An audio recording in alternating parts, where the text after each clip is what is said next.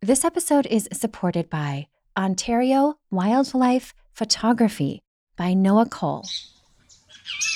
This stunning, acclaimed collection of wildlife photography features moose, turtles, dragonflies, shorebirds, hawks, and songbirds from the marshlands of Point Pelee to the wilderness north of Lake Superior. I have been loving this book lately, and it's such an awesome way to refresh and get away from it all, whether I want to decompress after working or relax away from screens and social media. Each photo has a brief description, including anecdotes on how Noah, the photographer, discovered the wildlife. I was especially struck by the swimming eastern chipmunk. Noah was adventuring with his dad in Queticow Provincial Park when they saw beautiful water lilies, a turtle, wild rice, and a swimming chipmunk that rested on a lily pad mid-creek. Then there's the beautiful orange Aphrodite fritillary butterfly he spotted near North Bay, drawing nectar from red clover. Noah believes that for people to enjoy the inherent benefits and understand the importance of protecting nature and wilderness, we have to see and appreciate the beauty of the wild that exists today. Learn more about Ontario Wildlife Photography and order your copy at greenravenphotography.com or your favorite bookstore. Again, that's Ontario Wildlife Photography, most anywhere books are sold.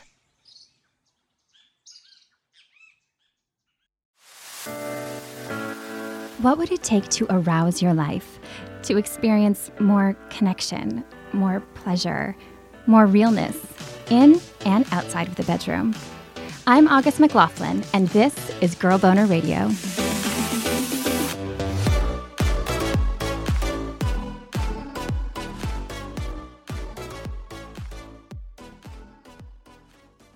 I was falling into a depression for weeks at a time. It was a very scary time for me. I wasn't sure if or when I would come out of these cycles of depression. And when the last drug failed me, I was at the end of the road. And so I prayed for a healing miracle. Over and over, I prayed for a healing miracle. It was like leaning over the edge of a cliff and diving into the deep blue ocean below. I didn't know what was going to happen. It was almost as if I had become just as addicted to the shame element as I had to the pleasure that I was seeking inside. And so that just led to a big disconnect. And as far as sex goes as well, I found sex really unfulfilling unless I was either touching myself or thinking about something else, or I needed to be watching porn while I was having sex. There was just this barrier between me and my partner all the time.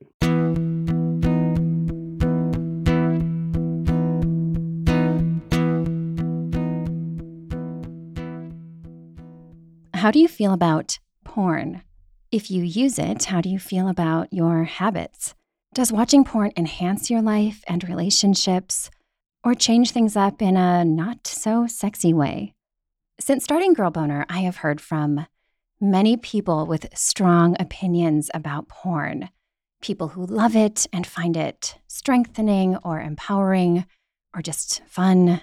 People who create it or want to make changes in that industry. And from people who've struggled deeply with their relationship to it or the impact that it's had on their lives and well-being.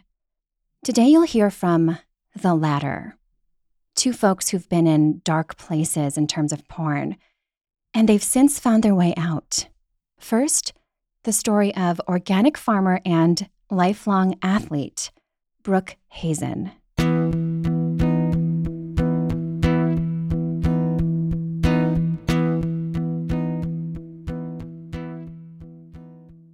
Well, it's been the most unbelievable, unexpected, and beautiful journey for me. It didn't start out that way, but a few years ago, I first started experiencing the symptoms of erectile dysfunction. Today, Brooke doesn't like using that word, dysfunction. It creates a feeling of disempowerment and fear when there's nothing further from the truth. I was in a relationship and I was experiencing these symptoms at that time, and it really woke me up. I really had gone through a pornography addiction for decades. It started benignly with, when I grew up, it was seeing my dad's Playboy magazine the first time, or a snippet in a newspaper. That was what we had then. But today, it is a completely different world. It sort of grew with the evolution of pornography on the internet. So when it became more common on the internet and I became more familiar with virtual tools, it grew with that. And it started slowly, but it's a growing addiction. I think it was a process over a number of months or even years that I realized that I was not performing well. There was something wrong. There was actually something wrong with my neurology. I didn't know at the time. It was something that evolved slowly for me that I started realizing I had an issue and I wasn't performing well. I wasn't getting aroused and I was sort of pretending like I didn't want to have sex. I was actually inside terrified that I couldn't. But I noticed even with my masturbation, things were not working optimally. And did you talk to your partner back then about your challenges?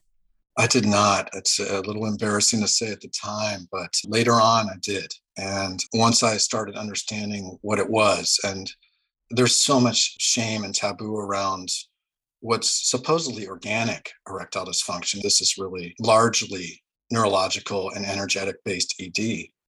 He used the word supposedly there because when Brooke sought out help from a doctor, he was misdiagnosed. And as is often the case with misdiagnoses, the treatment he was offered was not helpful. Later, I found out I had what's called porn induced erectile dysfunction. So, this is a neurologically based form of ED. So, I was essentially being misdiagnosed and misprescribed cardiovascular function ED when I didn't have a blood flow issue. As Brooke points out, this type of scenario isn't uncommon. One study involving over 3,000 cisgender men looked at porn use and erectile dysfunction. The researchers found that 30% of the men under age 35 and 40% of the men aged 35 to 45 who watched 300 minutes of porn per week had diagnosable erectile dysfunction. The same research team found an even stronger link between porn addiction and ED. To assess porn addiction, a questionnaire is often used. One common one lists a true and false list with things like, sometimes I feel unable to control the watching of porn sites. I've continued watching porn despite some negative consequences, and I get sexually aroused only when I watch online porn. Brooke's experience mirrors those things. On top of his erection challenges, he was really struggling emotionally. What I was suffering through was several enormous burdens. One of them was the scarlet letter of erectile dysfunction, which creates a feeling of humiliation and disempowerment and confusion. And at the time, I was praying deeply to God. I've always been very spiritual, but especially at such a desperate time in my life. And I was praying for either a pharmaceutical or a natural drug, which worked and didn't cause side effects. But my prayer was never answered. And I'm actually glad it wasn't, because it wasn't a very high bar I was setting. Also, the dopamine, the constant dopamine cycle of my addiction to pornography with the fatigue, mood imbalance, and distancing in the relationship. And then this added burden of the pharmaceutical side effects that came from the ED medications and their exacting and mechanical nature, and also the diminishing and failing effects of it. This all created such enormous burdens for me. Instead of relief from his erection issues, Brooke ended up with those side effects. Some of the most common side effects of ED medications include body aches, headaches, digestive problems, and vision changes. Headaches are the most common side effect, and they stem from sudden changes in blood flow from high levels of nitric oxide. A European urology study showed that higher doses of these medications cause side effects about 22% of the time. The most intense part for Brooke, though, seemed to be the emotional toll of the whole experience. I was falling into a depression for weeks at a time. It was a very scary time for me. I wasn't sure if or when I would come out of these cycles of depression. And when the last drug failed me, I was at the end of the road. And so I prayed for a healing miracle. Over and over, I prayed for a healing miracle. It was like leaning over the edge of a cliff and diving into the deep blue ocean below. I didn't know what was going to happen.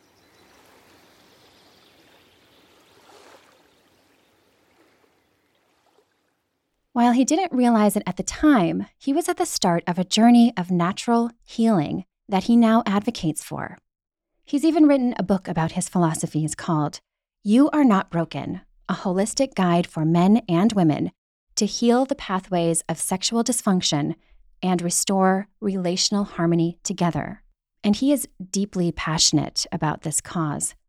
Things started to turn around for Brooke after he came upon the website Your Brain on Porn, created by the late Gary Wilson. It's described as a clearinghouse for the latest research media and self-reports on pornography's effects and potential harms. And it lists all of the latest studies about porn in the brain. Brooke said the site helped him see the enormous power that our sexual behavioral choices have on either creating massive dysfunction or massive positive transformation in all areas of our life. We're now at the end of a 2-decade-long massive experiment on the minds and neurology of the global population. We're seeing the results now, and they are harrowing and they're terrifying. We're seeing young men and women unable to have the first sexual experience of their life and engage in any meaningful relationship. And I know men that have gone through this. My coach has gone through this. Brooke believes that pornography is destroying our neurology, relationships, and ability to function normally as sexual beings. While some research supports this for certain people, there's a lot of controversy surrounding this topic. Many sex educators and therapists believe that porn itself isn't the root problem, but that a lack of comprehensive education about both porn and sex is. In either case, getting people the support and resources they need is inarguably important. I think everyone in these communities agrees with that. Currently, porn addiction is not recognized as an official diagnosis, although compulsive sexual behaviors is. And Brooke believes that needs to change. We don't recognize pornography as an addiction. We would not expect a cocaine or morphine or alcohol addict to be able to relate optimally in a relationship, to be able to peak physical conditioning, to have all their mental and emotional acuity and perform well sexually, would we? No, we wouldn't. We wouldn't expect that. But we do expect that because we're totally unaware and not classifying porn-induced erectile dysfunction the way it should be as an epidemic addiction at the point it's at for a lot of men. They're actually not getting satisfied. As their dopamine levels crash and chi sexual energy crashes, they're actually pushing themselves further away from satisfaction, from their goals, from meeting real, beautiful, connected partners. And they're settling for a fantasy. They're replacing real life, real connected partners with pixels on a screen, pixel by pixel. And that's the whole thing. Letting go of this addiction is getting more into the dance, into the smelling the flowers, the process, rather than a singular goal-driven act. Do you recall a time when you really noticed that you were getting better?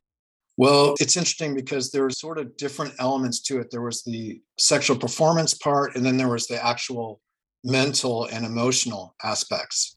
Right away, within weeks, I was transforming massively. My mental acuity and my emotional balance was coming back. My creativity, my passion. It was like I was a whole different person.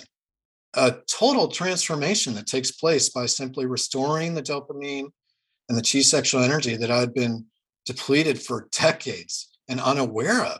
When you quit this addiction and both those elements, you find out just how addicted and down in the dumps you were the whole time, diminished and deplenished and depleted. The sexual part took a little bit longer, and I had a lot of trauma around it still. I was still very insecure. I really believe that healing takes however long it takes. Everyone's journey is different. I also think so many people who may be struggling want to know how long it'll take to get an erection again. Could you give some thoughts on timeline? Well, that's a great question and a natural question because of the desperation. They want to know, when can I get this confidence and identity back? When can I get an erection? Well, it's not just about getting an erection. It's also about regaining vibrant relationships and new behaviors. We have to change these behaviors in order to holistically transform ourselves. It's a beautiful process that takes place, and we see ever increasing benefits taking place as we successfully go through this process of simply refraining completely from pornography and even similar virtual imagery, which includes women that are maybe not in pornography, but that are going to trip that dopamine hit again in us. We're trying to placate and to rebuild and rewire, resensitize our neurology. So basically, we want to look at recovering our neurology. And this takes place, I saw my own results, and this is very common. Within 3 to 6 months, I was seeing definite changes in my ability to get aroused, get an erection. And then really, I was sort of getting close to 100% after about a year, or at the worst, it could take a couple years. But we're so trained to want results. That's why we get in the West, we're so addicted to getting a pill. So we want immediate results. So, like you said, we want to be patient. It takes as long as it takes. And when you include your partner in this process, like I did, then you're not in a rush. Your partner is on board. What would you say most helped you heal from the trauma around everything? Well, for me, it was just a process of talking to myself, praying, meditating, and really just trusting that I'm safe now, that I have solutions, and that what I went through before, I don't have to go through anymore. I don't have to ever deal with pharmaceutical ED drugs again. And I don't have to ever feel that loss of confidence and identity again. Now that I have these solutions, all I have to do is focus on practicing them. Brooke also practices things like eating a plant-based diet for managing and preventing erection issues. That can help by improving blood flow, which promotes both sexual and cardiovascular health. Since his spirituality plays such a big role in his life, I was curious how that had changed, if at all, over time. Was your relationship to God as strong before all of this?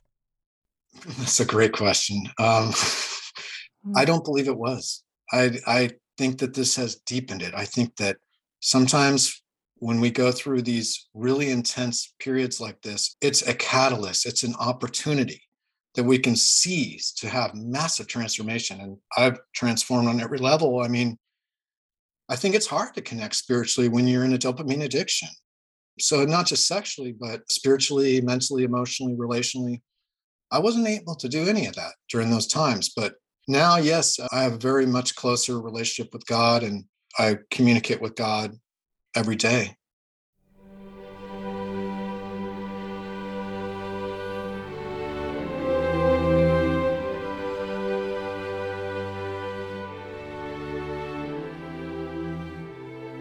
Given that Brooke sees his previous challenges as a full-on addiction, he has not gone back to porn. This is an addiction. It's a dopamine addiction, and I have never gone back, and I never will. It's a complete lifestyle change. Basically, what we're doing is rather than watching our life spiral into fantasy and pulling us away from reality, we're actually choosing life. We're choosing reality. We're choosing real connected partners, real relationships, rather than this dopamine fantasy kick that we're getting from a virtual imagery, not even reality. It's all fantasy and virtual. Because of what I've gone through with the damage, the dysfunction, the trauma of this, fantasy of pixels on a screen, this addiction, I only choose healthy behaviors now. I choose to deepen relationships. I choose to get my satisfaction from real relationships and from healthy sexual behaviors.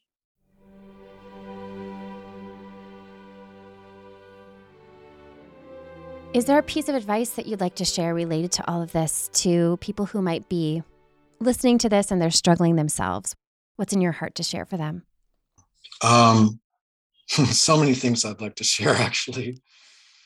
But I think it's to be willing to take a chance, to be willing to put your faith in a higher source, being willing to let go of your fears, to strip yourself bare of your addictions and your negative habits, the myths and misconceptions and peer pressure that are surrounding you.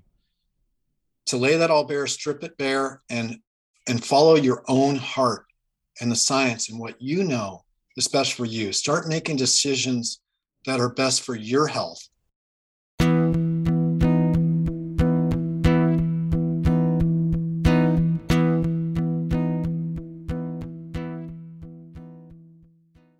So I gave up on energy drinks years ago.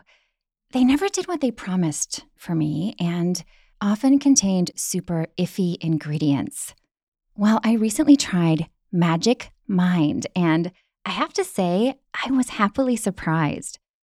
Magic Mind is designed for productivity to help you do more and stress less. I read up on the ingredients before trying it, and I was delighted to find that the benefits hold up in studies. Each little bottle contains natural ingredients like turmeric, curcumin, and ashwagandha for better moods, energy, and concentration. Magic Mind also has a pleasant taste. That was another fun surprise for me because I have loved the idea of green juices, but not so much the taste. I added it to a smoothie the other day and felt like it gave me a little boost, a little edge as I worked toward a work deadline. And get this, for the next 10 days, you can get 40% off your subscription. Simply go to magicmind.co/boner and enter the code BONER at checkout. Again, that's magicmind.co/BONER and the code BONER to save 40%.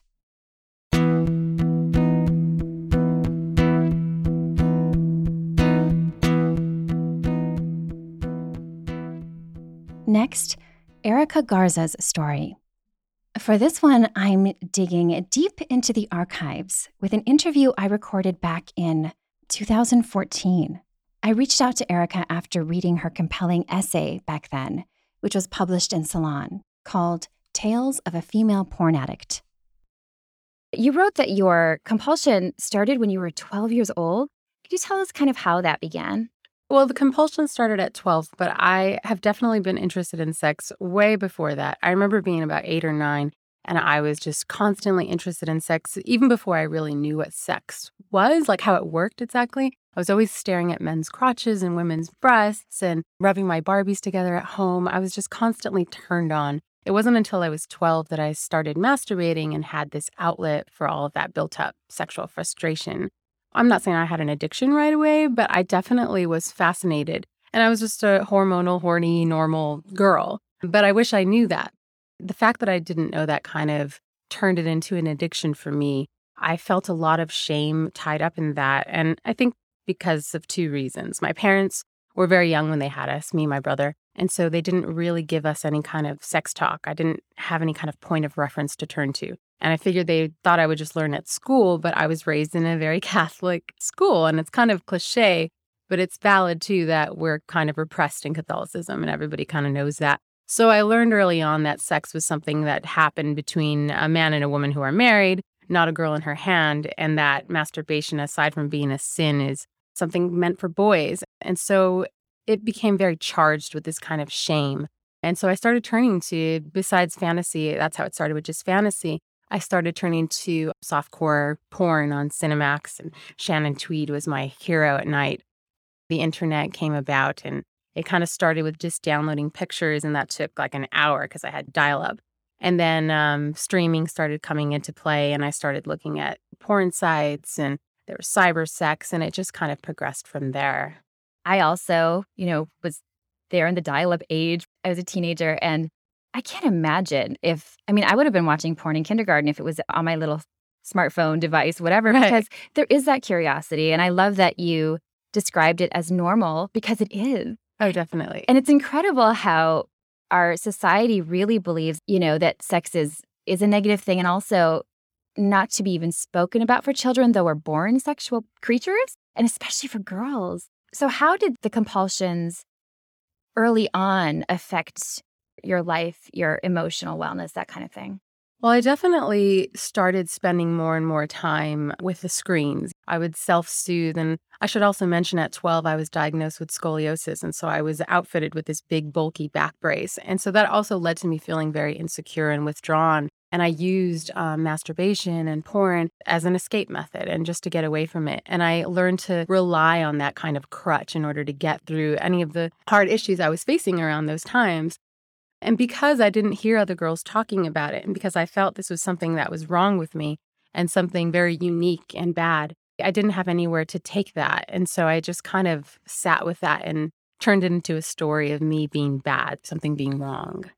And it led to this belief that I was so different from other people, there was no way I was going to connect with other people. And that was just a belief that I held with me for a really long time. I mean, up until I started actually talking about these kind of things openly and honestly, did I see that, other people do feel this way and I'm not so unique. I mean, it's great to think you're unique once in a while, but when it starts to become like I'm so unique and so different from everybody that there's no way I'm ever going to connect with anybody, then, it becomes something kind of dangerous. And it's interesting because after I wrote the article for Salon that you mentioned, I got all these emails saying, oh, well, you must have been sexually abused as a child. Like, there's no way that a girl would think about sex that much or masturbate that much, which is crazy to put into a head of a young girl or a woman, that there's something inherently wrong. It's almost saying that this is for men, so we're not human, because it's a human feeling to be sexually aroused and sexually attracted to something. And I say, you don't question young boys who are masturbating under their covers, when they're 12 or 13. They just say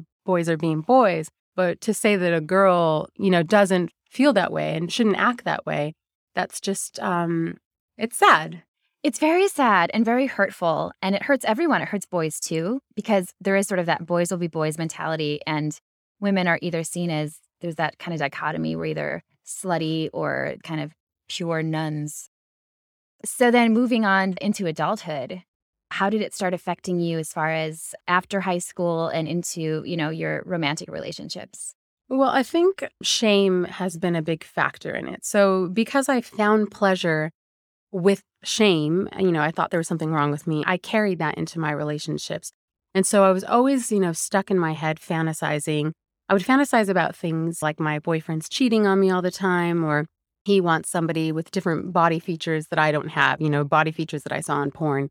And all these things that would just make me feel bad. And it's because I needed that sort of element in order to get off. It was almost as if I had become just as addicted to the shame element as I had to the pleasure that I was seeking inside. And so that just led to a big disconnect. I feel like that has been the biggest negative outcome of watching so much porn for me and turning to it as an escape method is just feeling disconnected. And as far as sex goes as well, I found sex really unfulfilling unless I was either touching myself or thinking about something else, or I needed to be watching porn while I was having sex. There was just this barrier between me and my partner all the time. Erica reached a turning point a couple of years before we spoke, when she reached her 30th birthday. She had taken a trip to Bali with high hopes for the coming decade. Those hopes struck quite a contrast to the stuckness she was finally starting to recognize in her life and the habits and dependency that she said were, quote, hindering her relationships and progress as a person. So I was in Bali for my 30th birthday, and I was doing a lot of meditating and yoga and in this state of mind, really open. I met my husband at that time, and I've gotten a lot of criticism for saying, oh, I'm saying in my work that my husband saved me. And I really think it's all about timing. Every relationship is there to kind of teach us a lesson. And being in that open space that I opened for that kind of big love that I was really craving in my life. The thing that was different about this relationship was that we just made a pact with each other to be completely honest with each other. And I had never really had that before in my other relationships. I was always doing a lot of hiding, a lot of pretending, and being honest about everything, even the most, shameful, humiliating parts of myself. I really think that just allowing myself to really get vulnerable like that and be open with another person when I had been hiding, and this is like the thing I've been hiding forever, and the really biggest, scariest, darkest thing. Being able to talk about it just really opened things up for me. And I really started asking myself new questions, wanting to live differently and writing about it. And I'd been writing about a lot of different things for a long time, but it wasn't until I was writing about this topic, because it was so meaningful to me and had such a history, it kind of just flowed out of me and it came really naturally. Whereas in other topics, I had felt all this writer's block. And I was like, oh, I really need to be writing about this because this is something I really need to be working on in my life. And once I started, asking myself those questions and getting open and honest, only then did I start to feel really authentic and more comfortable with myself and confident in all these big changes in my life. And I was like, whoa, well, I guess there was a lot tied up in this. Yeah, you were really onto something. That's fascinating. And I can see the desire for authenticity and deep connection that you had been missing Right. was a huge motivation. How did your husband, or then I guess boyfriend, respond to your admittance that you had been addicted to porn? I think that he was kind of already aware by the kind of sex we were having, which was a little disconnected, and all my old little habits were still there. Only now there was this willingness to kind of work beyond it. And so he was just, wonderful, really patient and willing to talk to me about these sort of things. And when he'd feel me kind of holding back a little bit, he'd push a little further. And so there was just great communication. I think that's what's been so different about this relationship, is that there is that ability to really connect, which has been really enriching for the both of us. That's beautiful.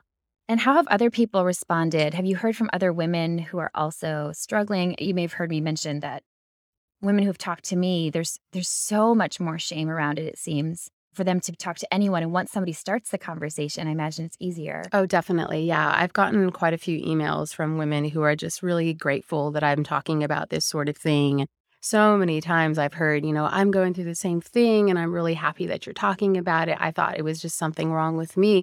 I started writing about it as a therapeutic tool, but now that other women are reaching out to me and telling me that they're really grateful I'm talking about it, I'm really hoping that it helps to encourage other people. Because I had wished when I was around 12 that I could have just done a Google search and found all these other stories of people talking about this sort of thing, so I wouldn't have felt so alone.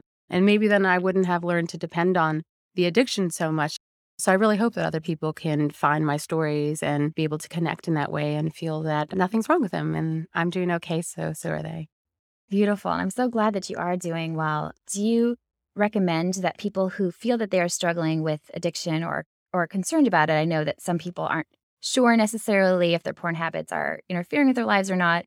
Do you recommend a complete abstinence from it? That used to be my view about 2 years ago when I had decided this was a problem for me. I started going to some 12-step meetings and I wanted to just put porn away completely and get away from it, which, may be the healthy thing for me, but it's still a learning process for me. So I've definitely relapsed in the past 2 years, plenty of times. And I think I'm still kind of holding on to this idea that maybe there is some hope for some moderation, because I don't want to completely abstain and block myself from any kind of desire, any kind of external desire. I'm an open-minded person and a sexual being, and I don't want to just completely close off that part of myself.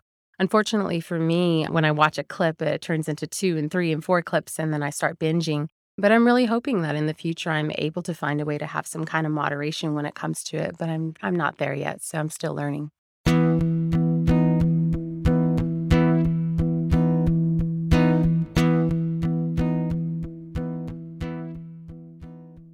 Earlier this year, so 8 years after that conversation, Erica was interviewed for a Vogue article on female porn addiction.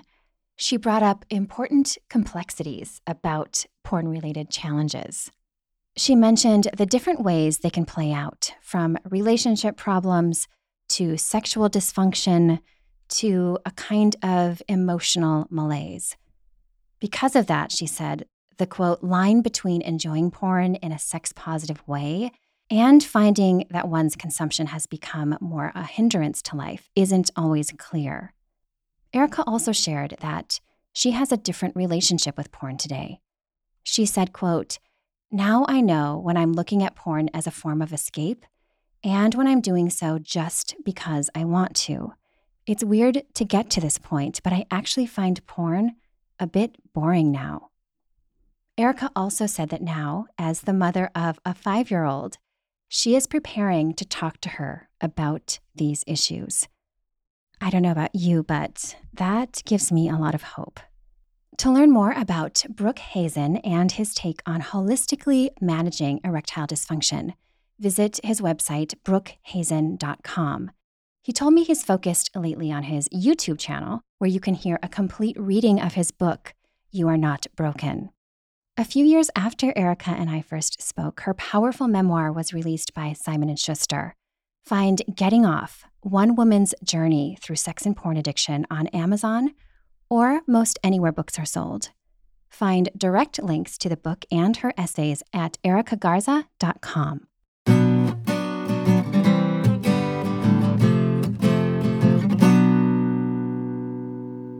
And if you are enjoying Girl Boner Radio, I would so appreciate it if you would post a rating and review on Apple Podcasts or the iTunes Store.